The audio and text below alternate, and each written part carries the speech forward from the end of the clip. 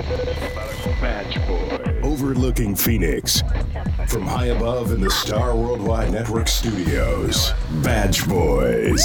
Stories, insight, guests, and true blue humor with retired Police Sergeant Darren Birch and retired police officer Jason Schechterly. 00 North Mont, Department 4, open 911 line. And now, here they are, the Badge Boys. Welcome back to another edition of the Badge Boys, the show where two retired cops talk to the community. I'm retired Crime Stopper Sergeant Darren Birch, and unfortunately not in studio is Phoenix Police Officer Jason Schechterly. But as I was going to say it's a huge but. I can't even use that, right?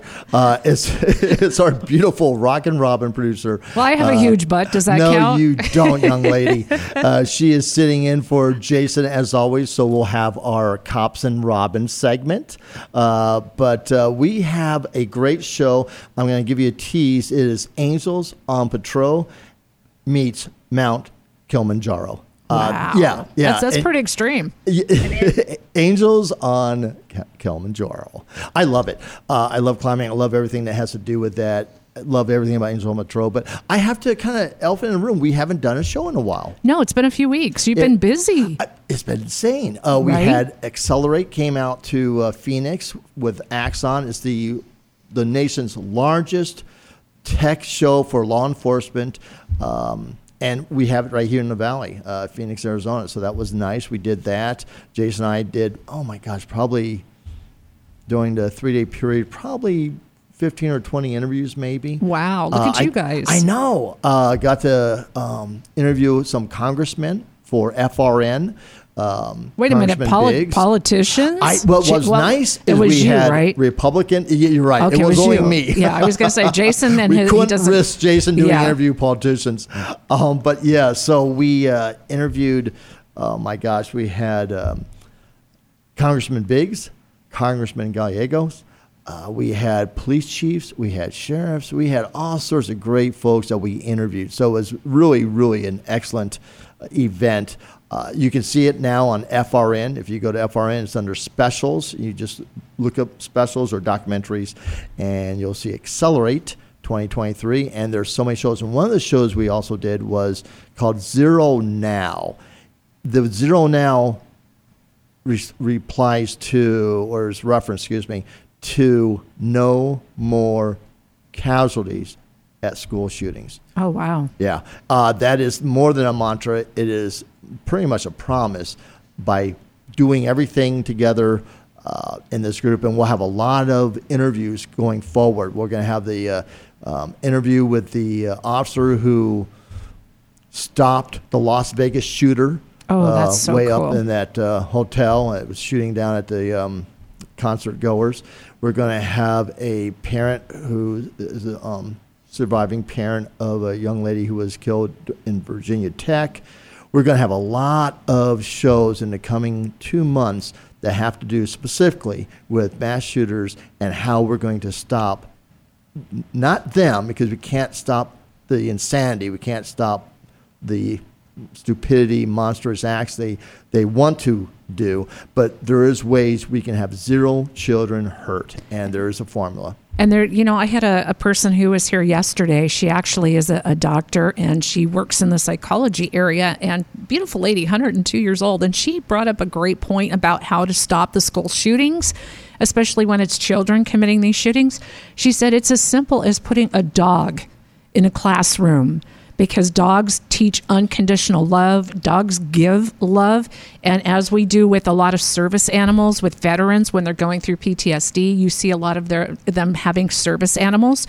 So she brought up a great suggestion about putting a dog in a classroom and then having students pet the dog and feel good about themselves, because a lot of times it's self-esteem issues, it's mental health issues. And if we can circumvent it somehow before it ever gets started, something as simple as putting a dog in a classroom might be able to help out. I'm part of the Zero Now network of experts in the field, non-experts in the field. So I will absolutely throw that into the mix, because that is absolutely what it is. It's all these possibilities coming forward. Right, Not just right. one thing, but so many things. Multitudes of things, whatever you can do. So for our listeners, get ready for the next 2 months. We are going to have one incredible guest after another. But it all starts here today with Demetria Griggs with the Angels on Patrol. She is the board president. She's going to talk about Angels on Patrol, which is the incredible mission that basically they support families in crisis and at-risk youth through direct requests from the law enforcement officers. And she'll talk more about that. But their program, which I alluded to in the very beginning, was Angels on Patrol, but Angels on Kilimanjaro. And doing that is some officers, and we'll list them. And with us is Officer Marshall Miller, who is going to be and I'm going to be donating to her. So for her trip to the peak and to the top, to the summit. So without further ado, ladies, welcome to the Badge Boys. Thank you. I want to kind of start with you, Demetria, in terms of, I gave a real quick soundbite to a mission, and hopefully I'm accurate. If I'm not, please correct me. That's what I recall it being back in the days when I worked with Jackie, and she kind of got the whole thing rolling with Angels on Patrol. But please correct me where I'm wrong and talk about Angels on Patrol. Absolutely. Well, thank you for giving us the time and platform. I appreciate that very much. So Angels on Patrol was founded in 2009 by retired Phoenix police officer Jackie McConnell. And from there, our mission was really helping families and children in crisis and also youth enrichment. Since we have grown so much since 2009, we now have had to kind of change our mission to reach above and beyond that. So we are an officer initiated nonprofit that we support those officers and community members in times of crisis. So the scope of Angels on Patrol, I think, has broadened. So those people in crisis, so children, families, individuals, are identified by police officers. And when we get the referral, we now have the ability to help more families with the donations, and the good gracious people of Arizona and around the world even to continue to help us support the mission of Angels on Patrol. But the uniqueness of the organization is that an officer has the ability to help a community member in times of need for a crisis situation. Maybe the family needs just basic needs. They may need a meal. They need a shelter for a night.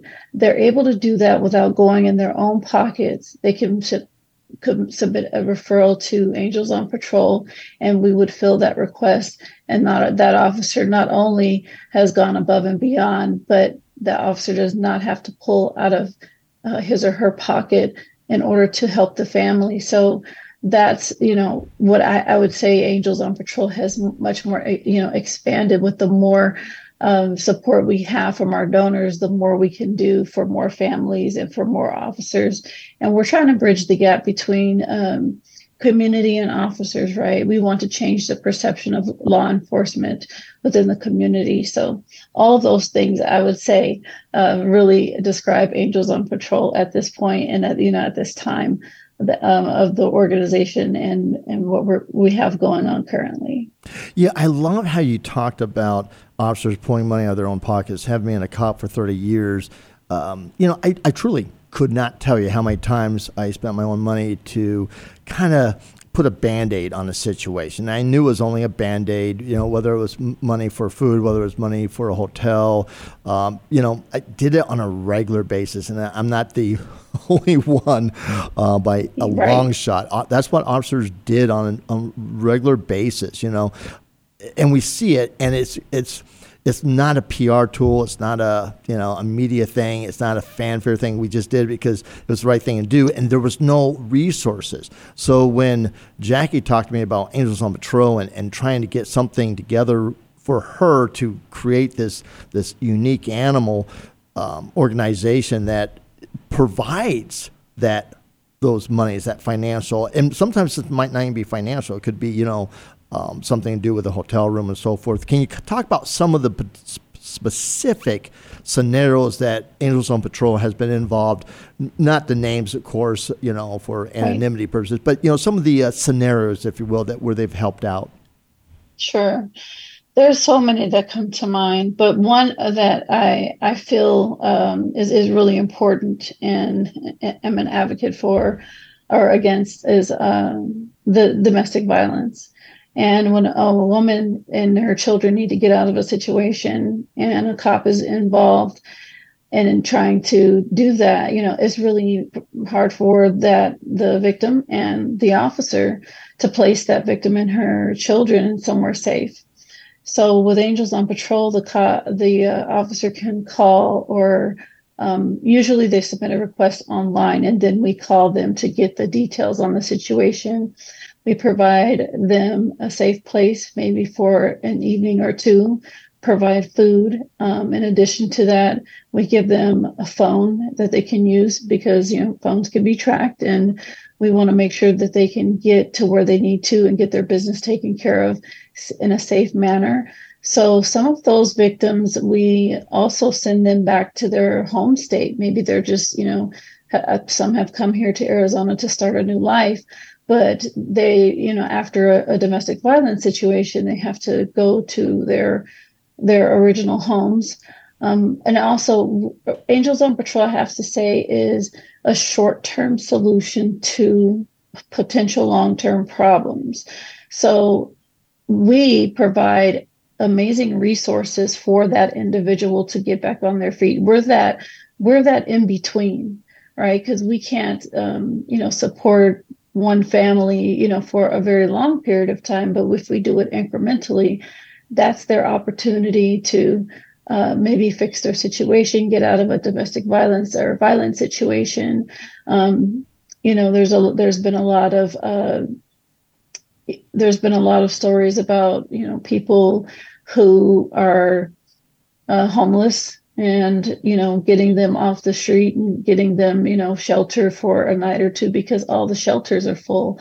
And if you're a mom and you have children, that's difficult to do. It's difficult to get there. It's difficult. So, from Uber rides to Walmart pickup orders or drop off orders to hotel nights to, getting a new battery for, someone's car, a mother's car who, is on her last leg and trying to, make sure her car works so she can drop her children off to daycare and go to work. So those are some of the descriptions. I have my own personal stories that how I started off with Angels on Patrol was volunteering.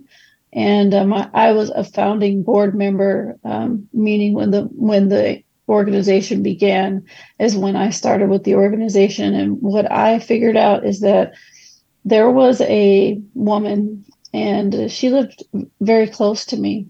Her child got kidnapped and this was around Christmas time.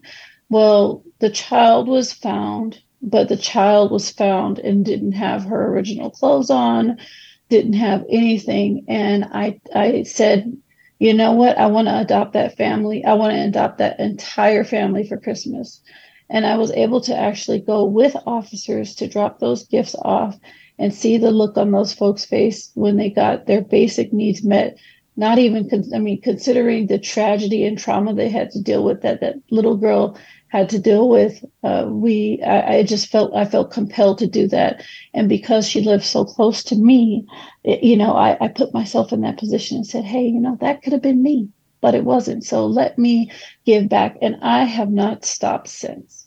Yeah, I love that story. Thank you for sharing that, because that is, I hate to use the word typical because it's so sad and so heartfelt, yet I think you would even attest that is the type of typical scenarios that Angels on Patrol is able to do. And to your point about, it's a stopgap measure. It's yes. the word Band-Aid doesn't really cover it because it really is a stopgap measure, but there's other resources that will bear, but sometimes it takes a while for them to come to fruition.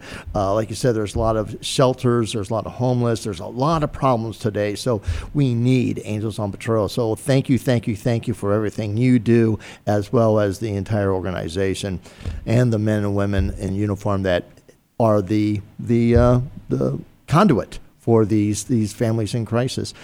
Let's talk about something fun now. Let's talk about climbing a mountain. Whose idea was this? And talk about the inception to conception, of this incredible event. Right. Well, Marshall could take over at a certain point here, but I'll just tell you this. We have a lot of wonderful partnering organizations, and K2 Adventures is one of those organizations. One of the resources on K2 actually served on the board for Angels on Patrol. And, once a person needs to go on and do another thing, it's their passion, we still want them to be an advocate. We want them to be a partner. So they decided that this Mount Kilimanjaro climb could be a great fundraiser for Angels on Patrol and generate money so we can continue to help our community. And when this was approached by us, we said, oh my goodness, how are we going to do this? I mean, to raise the money to go there, these hikers have to raise the money, get there. Obviously, if this is a foreign place to them, get used to that and get psychologically, mentally, physically, and financially ready for this. So the idea was just made through something that K2 Adventures usually does on an annual basis. And now they wanted to pull in Angels on Patrol and partner with us to make it happen. And we are making it happen. I love it. We had a guest, oh my gosh, how long ago, Robin? Less than a year. Thank you. Less than a year. She was a paramedic, worked with police, and she went through something horrible, and they reached out to her. It could have been K2 Adventures, but they reached out to her to help her kind of climb out of her depression, climb Mount Kilimanjaro, and it really helped her. And that was like a personal story, but to the point that Mount Kilimanjaro is actually something a lot of people, think about in terms of this destiny, this peak to climb it and climb out whatever they're doing. So the idea of using it as a fundraiser for awareness for Angels on Patrol, I love it. And this is perfect time to talk about Officer Marshall Miller. You are going to be going along with a police chief, actually two police chiefs, another officer, and a PIO. You got a nice little group of, 5 of you. Talk about how exciting this is, and are you prepared for this? Are you a climber? And talk a little bit about yourself as well as this incredible journey. Well, I met someone a couple years ago, and she talked about her personal journey on Kilimanjaro, and it had been a thought in my mind. I'm an avid hiker. I'm from Chicago originally. So everything's flat, but I was a runner. And then I came here, joined the police academy, had to learn how to run mountains and hike and do all that fun stuff. And I've truly enjoyed it. And I had suffered some meniscus, like knee injury stuff. And my orthopedic surgeon pretty much said, stop running. So I took up hiking, and I've been hiking. I'm hiking the Grand Canyon next weekend. I hiked it last month. I hiked Mount Whitney. No. And she says this like it's no big deal, right? Mount Bryson. I don't know. Like, it's just who I am. People think I'm crazy, but whatever, Last weekend I did a 15.5-mile hike in the McDowells, almost 4,000 feet in elevation total. It's just what I do. It's where I can zone out. I am a domestic violence detective. So some of the things that Dee was talking about, her first 2 stories, those are my stories. Yeah. I have had victims where Angels on Patrol has sent a 19-year-old girl home to Ohio on a bus because she had to jump out of a car to her safety. Yeah. And to be able to give her clothes and to let her know that I'm actually getting chills as I talk about it, to let this young girl know that she can go home to her support system was huge. And to see the smile on her face. So, everyone has their journey that they take, and the fact that Angels on Patrol can get someone to a safe place or to their support system so that they can continue to heal just as we're getting sent to Kilimanjaro. I've been through a lot. I think, life brings its ups and downs, and Kilimanjaro has just been a great focus for me right now. And it's a great mental health break, if you will. I'll be out of work for 3 weeks in July and taking on this endeavor, and it's been exciting. I've had a second wind Jim. He is a great trainer. He's taken me on to train me for free because he knows that it's going to take a lot of effort to do that. I have a great friend group where we plan hikes every weekend, anything small to, hiking Piastua Peak, or like my 15 miler this past weekend, or the Grand Canyon this month, so I have a really great network of people that are helping me get ready for this trek up. I have to say, it's a little scary. It's elevation sickness is a big deal, and it's a thing, but that's what after meeting with my chief and some of the assistant chiefs and some other people, it's, you just do it. You just commit to it and keep training and move forward. It's been a great process so far. You bring up a good point, because having gone rim to rim in the Grand Canyon, there was oh my gosh, it took from sun up to sun down for me, and that was something. So compare that to the elevation of Mount Kilimanjaro. That's nothing compared to the mount. Am I right? No, it is nothing. Wow. I think, and then not to minimize. Sure. No, but realistically. And by the way, I'm a little sore. We were scheduled to do rim to rim this weekend, but the North Rim isn't open yet. So we're diverting. It's my son's birthday, and so he's coming. He'll be 17, and we're diverting and just doing the South Rim. But that's a feat in and of itself. With the heat and everything going up. Is exciting, but exponentially speaking, the elevation adds this other level. Yeah, to it. So talk about that. How tall is Mount Kilimanjaro? How many days is it going to take? Can I talk about the weeds a little bit, if you could?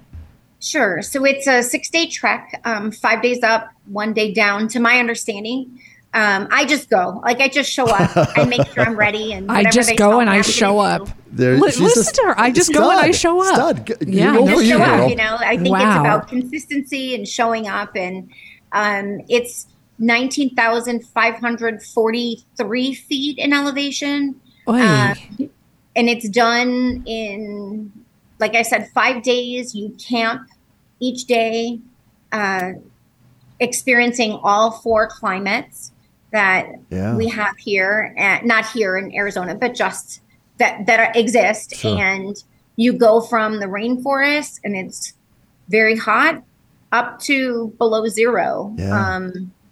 That's my challenge, the below zero. From Chicago, still don't like the cold. Was shopping for my smart wool, like undergarments today, and the hat, and like all that fun stuff. But it's definitely an experience, not just the elevation, because there is prep work that you have to do. You have to climb elevations. You have to get your heart ready. You definitely want to make sure, cardiovascularly, you can manage that. Sure.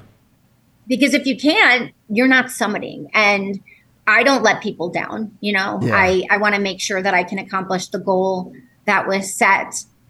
Jackie's been very supportive the minute I said yes. She's like, you can do this. And part of my mind saying, I better do this. I would put a lot of people, I'd be letting a lot of people down. So I think you just put one foot in front of the other. You just make sure that you do something every day to be appreciative of what you have, and good things will happen. I think the camping, I'm a backpacker, so that's not anything that's going to be shocking. We use porta potties, like they carry one with them, which I think is crazy. So we have both facilities while we're hiking up at least a couple times during each day. We reach camp, they cook for us, which I think is amazing. I'm used to pulling out the little, little burner and trying to cook food myself. So it'll be nice to have them provide that. But we'll be out of our element definitely for 6 days. We're not showering. We're not, there's nothing glamorous about a 6-day trek going from, and you only can carry so much stuff with you. Yeah. 15-pound pack, and there's some porters, but you can't take everything with you. You better know exactly what you need. And if you don't have it, that's just too bad, right? Yeah. So what can we do to help get you there and to help raise awareness for Angels on Patrol and the fundraising? Is there a website? And talk a little bit about the raffles that I kind of alluded to, because I'm going to absolutely put my $100 in for a raffle ticket. Talk a little bit about that, please. Do you want me to start, Dee, or? Yeah, no, go ahead. Sure, you can go ahead, Marshall. Okay, and then help me and add on if needed. Sure. So I, in my journey to just get the funds raised, I was kind of concerned. We were obligated to $7,500 in order to hike up.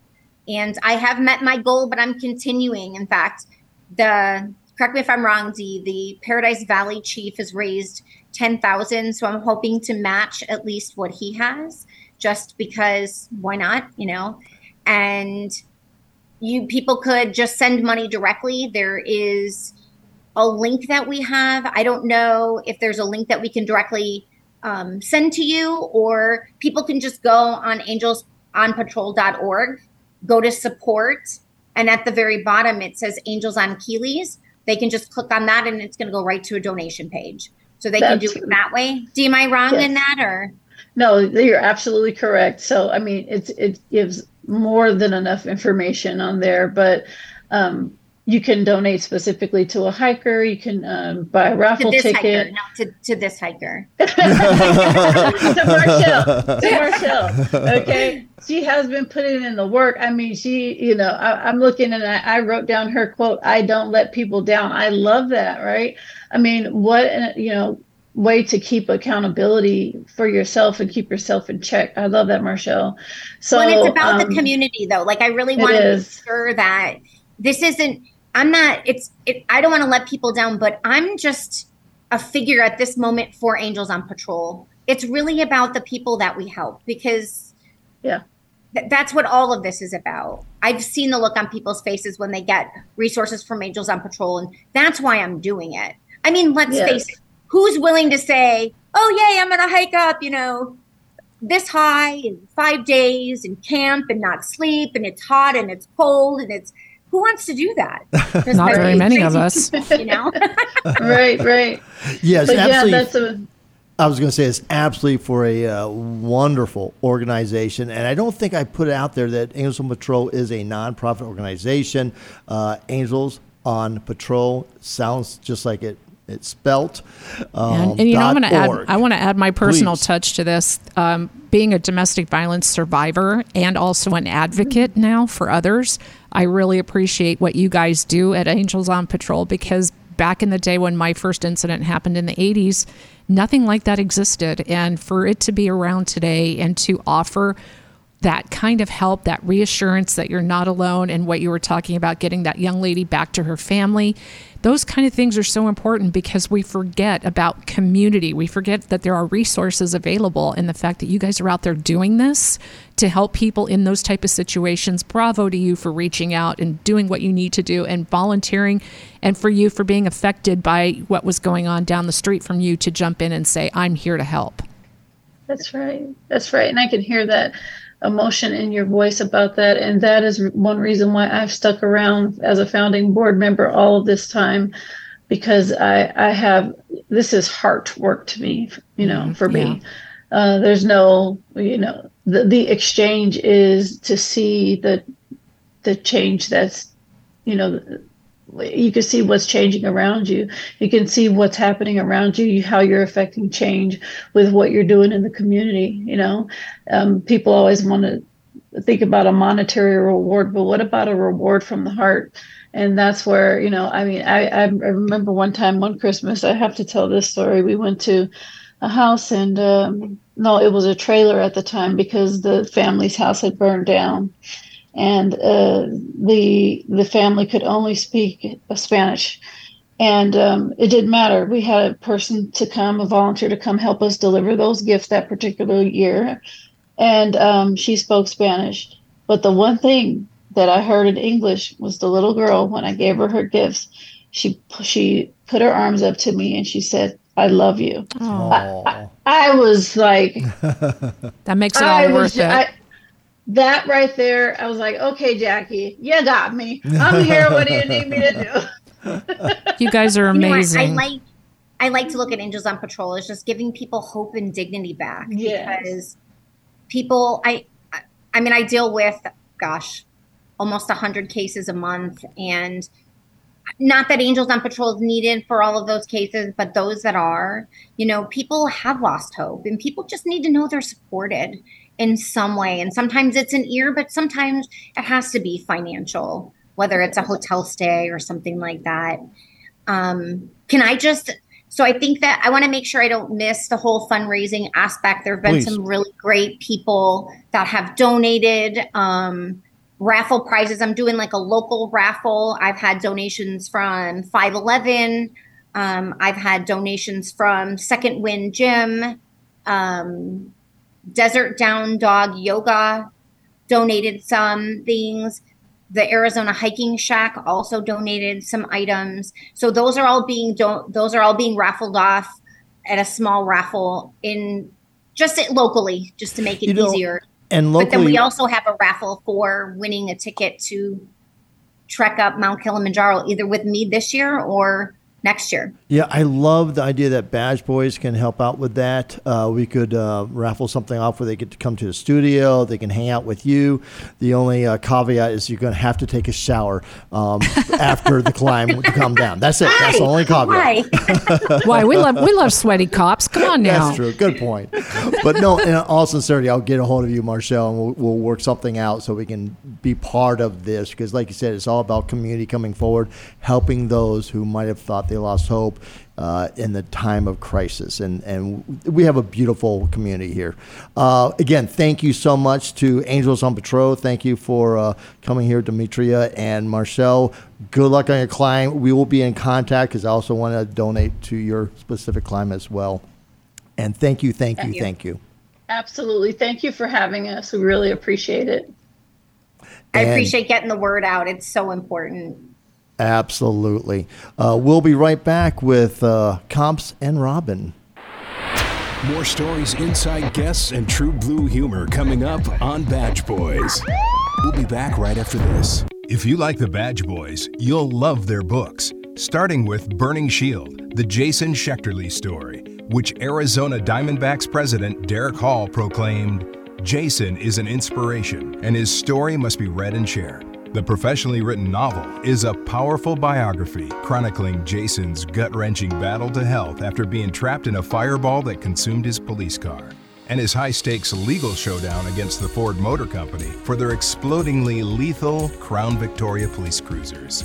Then there's Darren's award-winning Twisted But True book trilogy with close to 100 compelling and funny true crime stories that American Detectives with Lieutenant Joe Kenda producer called The Perfect Blend of Humor, Heroism, and Honor. And retired Colonel Dave Grossman declared, Darren's Twisted But True books are hilarious, deep, and powerful. Each book in the series received the Pinnacle Award for the Best True Crime Book, and a story from Book 2 was featured on an ID Channel television show. And Robin's most recent book, Soul Stirrings, reviewed as an often humorous and spiritually uplifting story of a widow's soul-searching pilgrimage to the afterlife. Darren called it a love story, a ghost story, an investigative story. It's a story like no other. And Robin's first book, Victim No More, where she shares her harrowing experiences with rape and domestic violence, as Robin takes the reader on a very personal journey through the morass of abuse and loss, and ultimately, survival. These Badge Boy books should be on everybody's top 10 reading list. You're listening to Badge Boys with retired Police Sergeant Darren Birch and retired Police Officer Jason Schechterle. Now, back to the Badge Boys. That was absolutely wonderful talking with Demetria Griggs, the president of the board for Angels on Patrol, as well as Police Officer Marcel Miller, having to do with Angels on Kilimanjaro, or Angels on Kili, as they say. Oh, that's cool. Yeah, yeah. And it's been a while because we were talking about this off the air, that it's been several years since Angels on Patrol had been in the studio with us. So it's really cool to have them back. We had Charlie's Heroes. Little old Charlie. Little Charlie and her mom. She's growing up big time now. Yes, she is. She's not little anymore. But so it's kind of nice having Angels on Patrol back. They're local. However, that mindset of a stopgap measure in these nonprofits, they're in different states. So I highly encourage you to check out the ones in your state, if not Angels on Patrol specifically, because I know they help out in other states other than Arizona, but it's limited. So right, I'm grateful for them, especially, like I said, being a survivor and an advocate. It's nice to have something that the community can fall back on. And, a lot of these folks, they see things that most of us don't see on a daily basis, and they walk into these situations, and it's so cool to actually have them give a hand up. And it's helping not just those families and at-risk youths in crisis, but it's helping the police officers, because twofold. One is officers need something, a conduit measure, and many times the shelters are full and there's just nothing they can do. They write the report, but they don't want to walk away thinking that somebody could still be in trouble. And so the idea that this is really a great thing for police officers. And then second, the idea that it's community-based policing. The officer is able to connect with that community, that community member in crisis. So right. I love that. Because we're missing that, and it's difficult because of what law enforcement has been facing for so long in the past few years. It's difficult. The defunding. I mean, there's some departments that have had some major defunding, and it makes it even more difficult when a lot of those conduits now are gone because of the defunding nature. Yeah. It's just a shame. It is, in all things. We know we love you guys that are out there, all you LEOs, retired, still serving, whatever you're doing. Just be safe, because we know how difficult it is out there to face what you're dealing with. Absolutely. When Jason's gone, I won't lie. It's like, damn, I really wish Jason was here. I just love having him here. He's been gone for so long. Miss him. It's my, how, like, for him, I provide him with his therapy. Yeah, he's able to vent, and during our cop talk segment, it's usually me telling him something, and boom, he goes into therapy mode. But it's vice versa. When he's here, he's so inspirational just to be next to and talk to, and his journey as a young officer, and to this point now where he's a megastar. He is going all over the world now. Speaking. So huge kudos to my dear friend and cohort in crime here with Badge Boys. Huge kudos to him. But the bright side is when he's not here, I get to do Cops and Robin. He rocks in the treetop all the day long, hopping and a bopping and a singing his song. All the little birds on Jaybird Street love to hear the robin go tweet, tweet, tweet. Rockin' Robin, tweet, tweet, tweet. Rockin' Robin, tweet. Rockin' Robin, 'cause we really gonna rock tonight. That song still gets me after all these years. So, the FBI has had a real historic bad week with 3 major scandals, Darren. So let's get into this and see what's going on. Wow.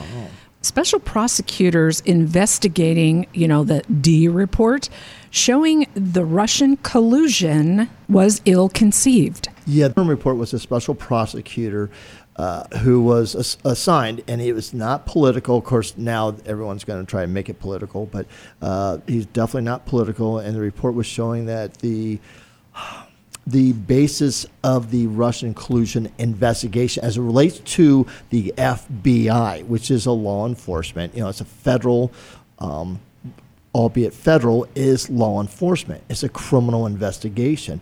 And for the FBI to fudge VISA reports, the VISA courts, which is basically eliminating due process. And you go into a judge, say, hey, this is why I need to do this, and boom, they give you subpoena power, and they can do warrants and so forth.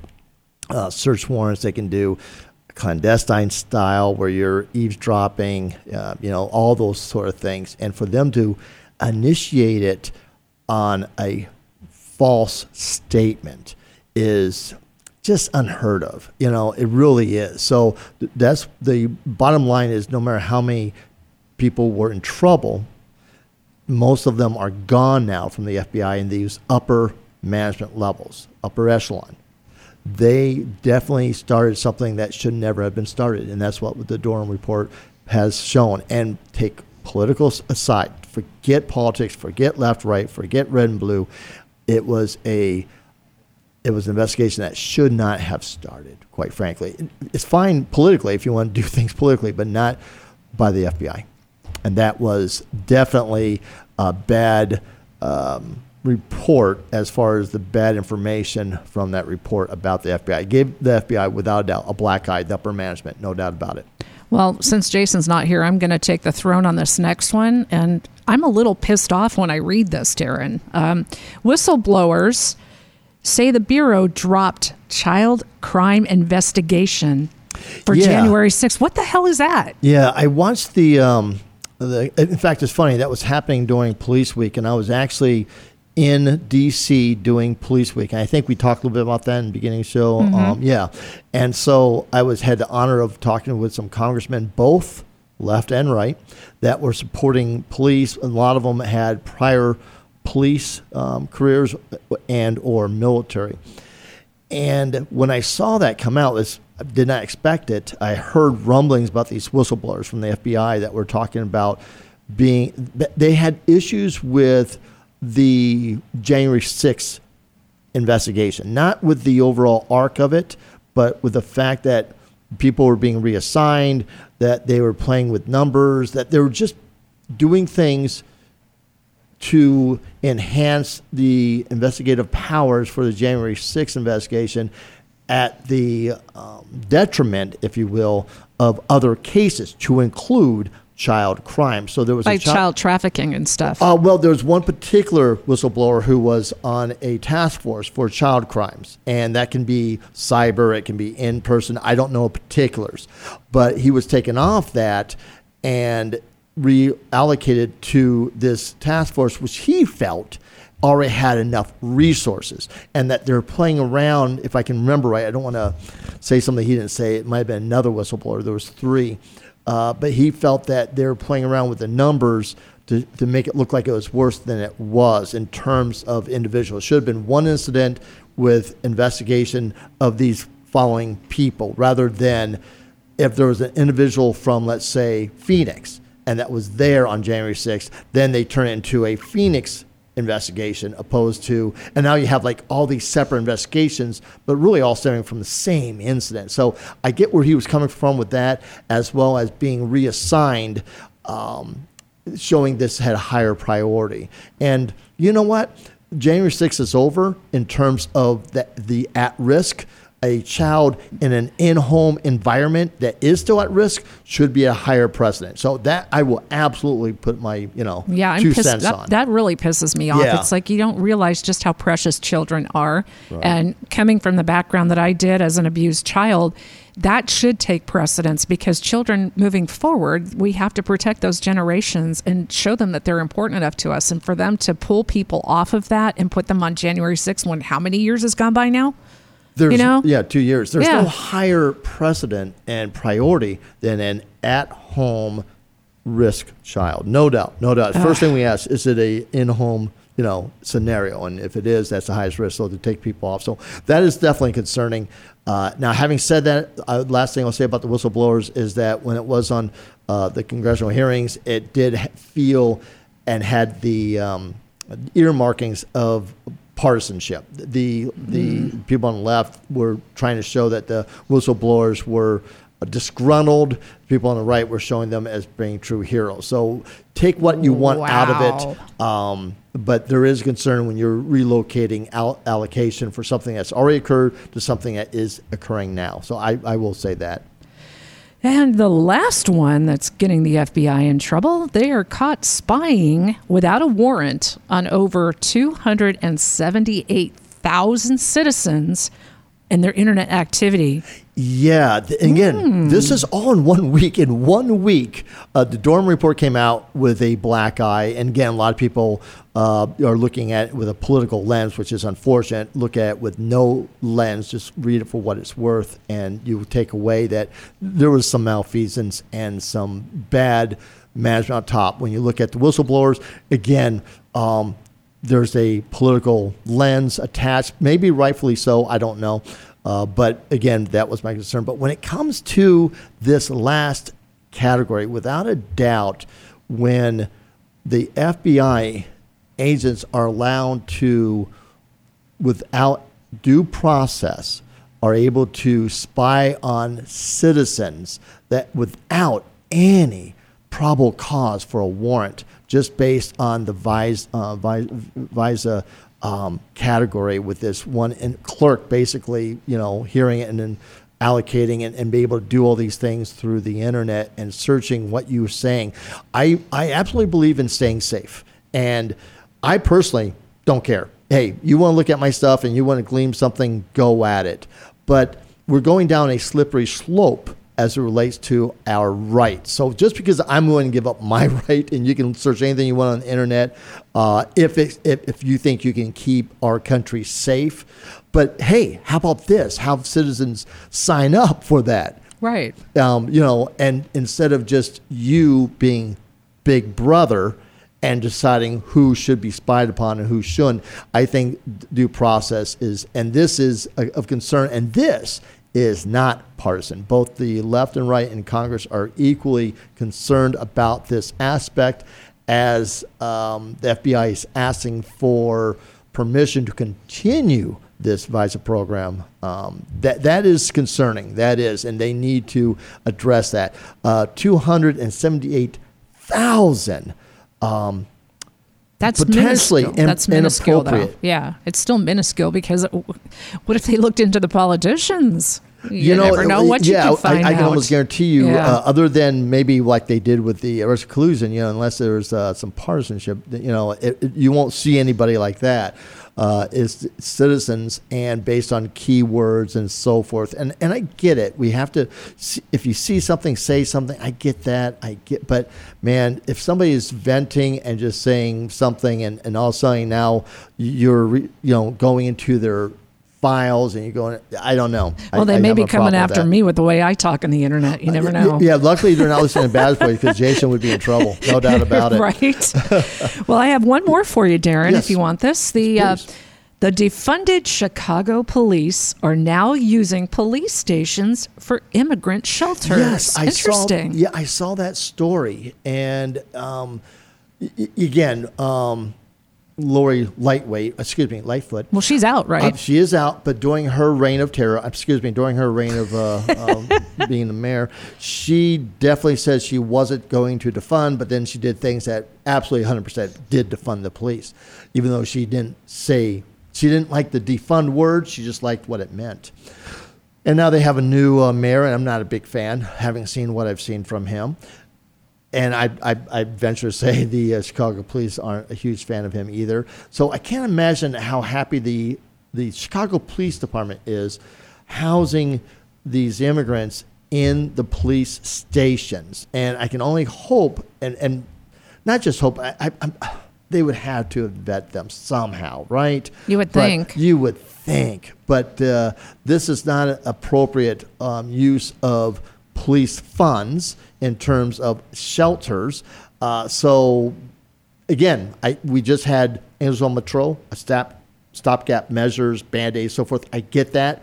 In a time of crisis, I understand that. But the police station, albeit safe for these immigrants, I appreciate that aspect of it. But are you stopping people from coming into the station now? What kind of interactions are you having with the public coming in to report a crime, or if they're in crisis? I have some concerns about that in terms of it. It's a bad, besides the optics, it's a bad look.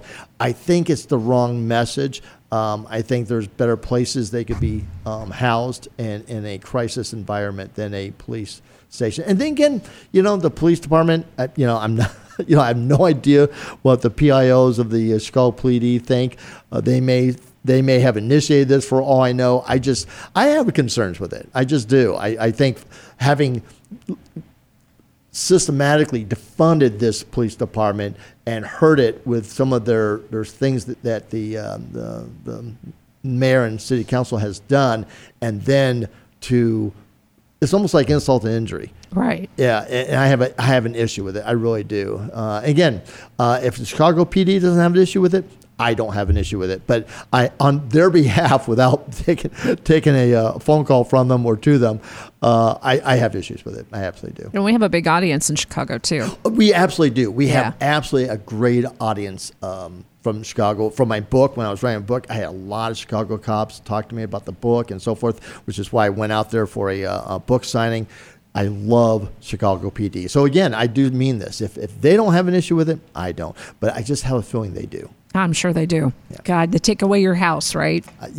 They take away your house. Yeah, exactly. We're losing personnel, we're losing resources, and now we're going to act as babysitters as a shelter mechanism. Yeah, I have issues with it. Yeah, we're right there with you, Chicago. We get it. Yeah, we love you. That was a excellent Cops and Robin. He rocks in the treetop all the day long, hopping and a bopping and a singing his song. All the little birds on Jaybird Street love to hear the robin go tweet, tweet, tweet. Rockin' Robin, tweet, tweet, rockin' Robin, tweet, tweet.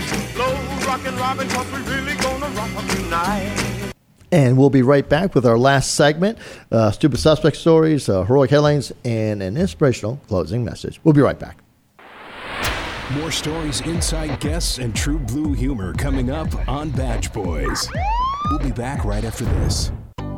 During these challenging days, we not only need to remember our many fallen heroes for their ultimate sacrifice, but also honor them so their families know we've not forgotten. And that's what the Arizona Fallen Hero Memorial Riders Organization is all about.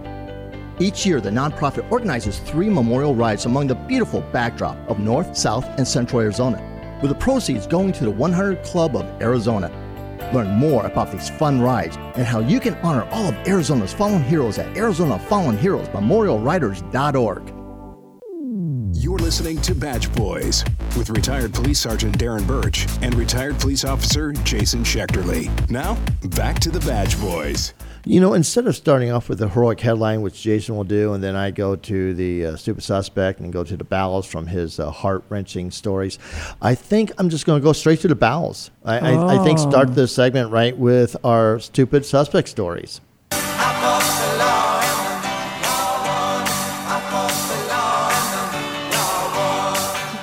Yeah, this is interesting. This is from Washington. A store owner says that suspects tried to steal an ATM. The only problem, it wasn't an ATM. Yep, this is Buren, B-U-R-I-E-N, Washington. An employee at the Buren gas station said that the burglary suspects tried to steal an ATM machine at the store but left without taking anything after realizing it was a Bitcoin machine. The store owner rushed to the store after he was alerted by his alarm. He arrived to find the burglary in progress. And what wasn't funny, even though it was a funny story, the suspect started shooting at him while he was trying to get the vehicle's license plate and information. Thankfully, he wasn't hurt, he wasn't shot, and hopefully he was able to give some license plate information to police. But the suspects were caught on camera trying to literally rope this machine, which they thought was a ATM machine, and attach it to their silver SUV, try and pull it out of the window. The surveillance video showed the suspects latching this rope around the Bitcoin machine, but thankfully they weren't able to pull it out. However, the store's front window was absolutely damaged by them backing up and breaking it into it and so forth. The store owner believes the suspect, again, thought it was an ATM machine, but left without anything, not even a Bitcoin for their trouble. Quote, I think they thought it was a cash station ATM, the store owner said. Quote, they didn't steal nothing. They didn't get no cigarettes, no money, no drinks, no nothing. And that is our stupid suspect story.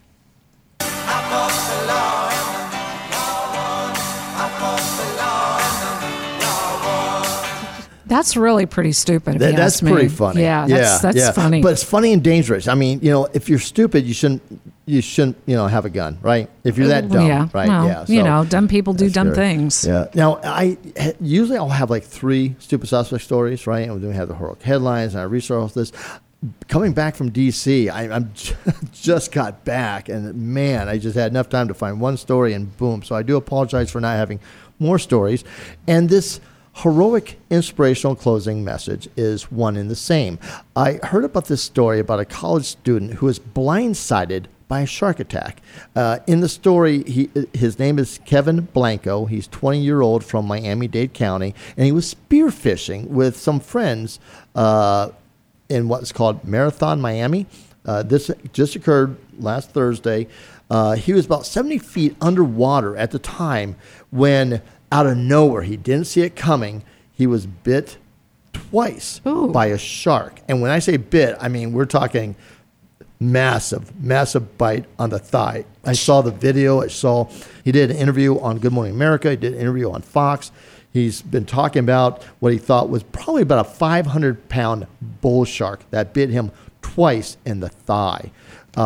He, quote, "I just got blindsided. I don't really remember the pain, but I remember the pressure and the force that he hit my leg with," he said. And again, Kevin said this. Now, he had other buddies with him, thank God. His friend, and that's why I talk about this being inspirational, because eventually Kevin got to the boat. He was able to use a device that is kind of like a belt that sinks them in the water so that they're not floating up. Mm-hmm. He used that to use as a tourniquet over his leg and saved his own life. To me, that's inspirational thinking. Wow. Well, yeah, you just got bit twice by a shark. Exactly, You're in the middle you're of able this. to think through this, even though you're in shock and losing massive blood. Because this was, I don't even have a number for the stitches. It was just ungodly how many stitches. But his friend is the heroic part. Danny Maduro witnessed the attack, said, quote, "He was in major shock, but quickly went into survival mode to help his injured friend." He ended up going down. As a shark is attacking his buddy, he swims down to grab him. And they both said, "We have no idea where the shark went. We literally just ignored the shark to get him back up." And the shark absolutely could have came back for another attack. Well, sure, because they love the smell of blood. Thank you. In the water, blood in the water. And so that is absolutely so heroic for Danny Maduro. I get the wanting to save your own life for Kevin, right? I don't consider that heroic. It's called being a good guy and life saving, and going saving yourself. But Danny, absolutely heroic. In an interview from his hospital bed, Kevin told Fox News that after getting back on the boat, he took off his weight belt, which is what I was referring to, and tied it across his leg as a tourniquet. Meanwhile, another buddy called 911. He begged the dispatcher to send someone out fast as possible, saying that the victim was, quote, "bleeding really bad. It's a really big gash," end quote. Kevin was transported via their boat to a local bar and grill, where he was then airlifted to Jackson South Medical Center in Miami for treatment.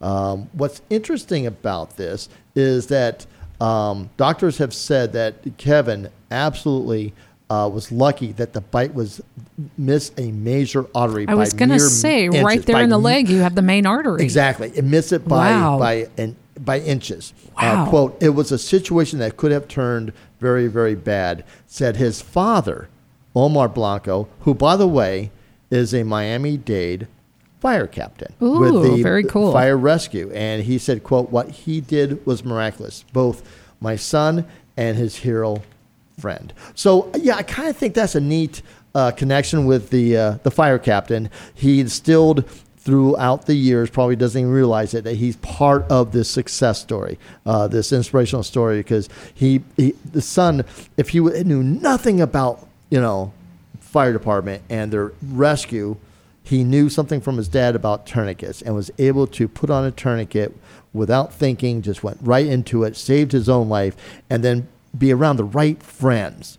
And this friend And I got to say his name again because I really think Danny Maduro. Can you imagine if you were down in that water and you saw that shark? What would you do? I'd be like punching him and kicking him. I'm not a big fan of the water. Yeah. So, I wish I could tell you with complete confidence that I would swim down there. I kind of think I would based on what I've done in 30 years as a cop. But water scares me. I'm not going to lie to you. Water scares me. And sharks in water are even worse, really. But you're one of those guys. I mean, you ran right into the fire to try to save somebody from the car on fire. Right. I can imagine you would just jump down there. All cops, I think, would. But for this kid, some, 20-year-old buddy to swim down, knowing there's a shark down there, knowing that you could be the next meal, it's what a heroic story. And then inspirational to the extent that the fire captain's son gleaned things from his dad. I can't help but think that. So I like to look at the dad as also being part of this inspirational story. And again, the dad is Omar Blanco. He is a fire captain with Miami-Dade Fire Rescue. So kudos to the dad. Kudos to the son, and kudos to his buddy. I just love that story. They're all in lines of service, so I imagine the two guys will probably end up following in footsteps and doing something service orientated. Right. Yeah, I think you're kind of right. That's awesome. I do. What else is awesome? What's that? You. Thank you for everything you do as the brains of this outfit. I'm just the duct tape. I want to thank again Star Worldwide Studios, Dave Pratt, for allowing us this pulpit to talk with you. But most of all, I want to thank you, the listening audience, because without you, there is no Badge Boy. So until next week, stay safe. Badge Boys. Thanks for listening to Badge Boys. Stories, insights, guests, and true blue humor with retired Police Sergeant Darren Birch and retired Police Officer Jason Schechterly. Badge Boys, heard weekly and worldwide on Star Worldwide Networks and all mobile devices. Badge Boys.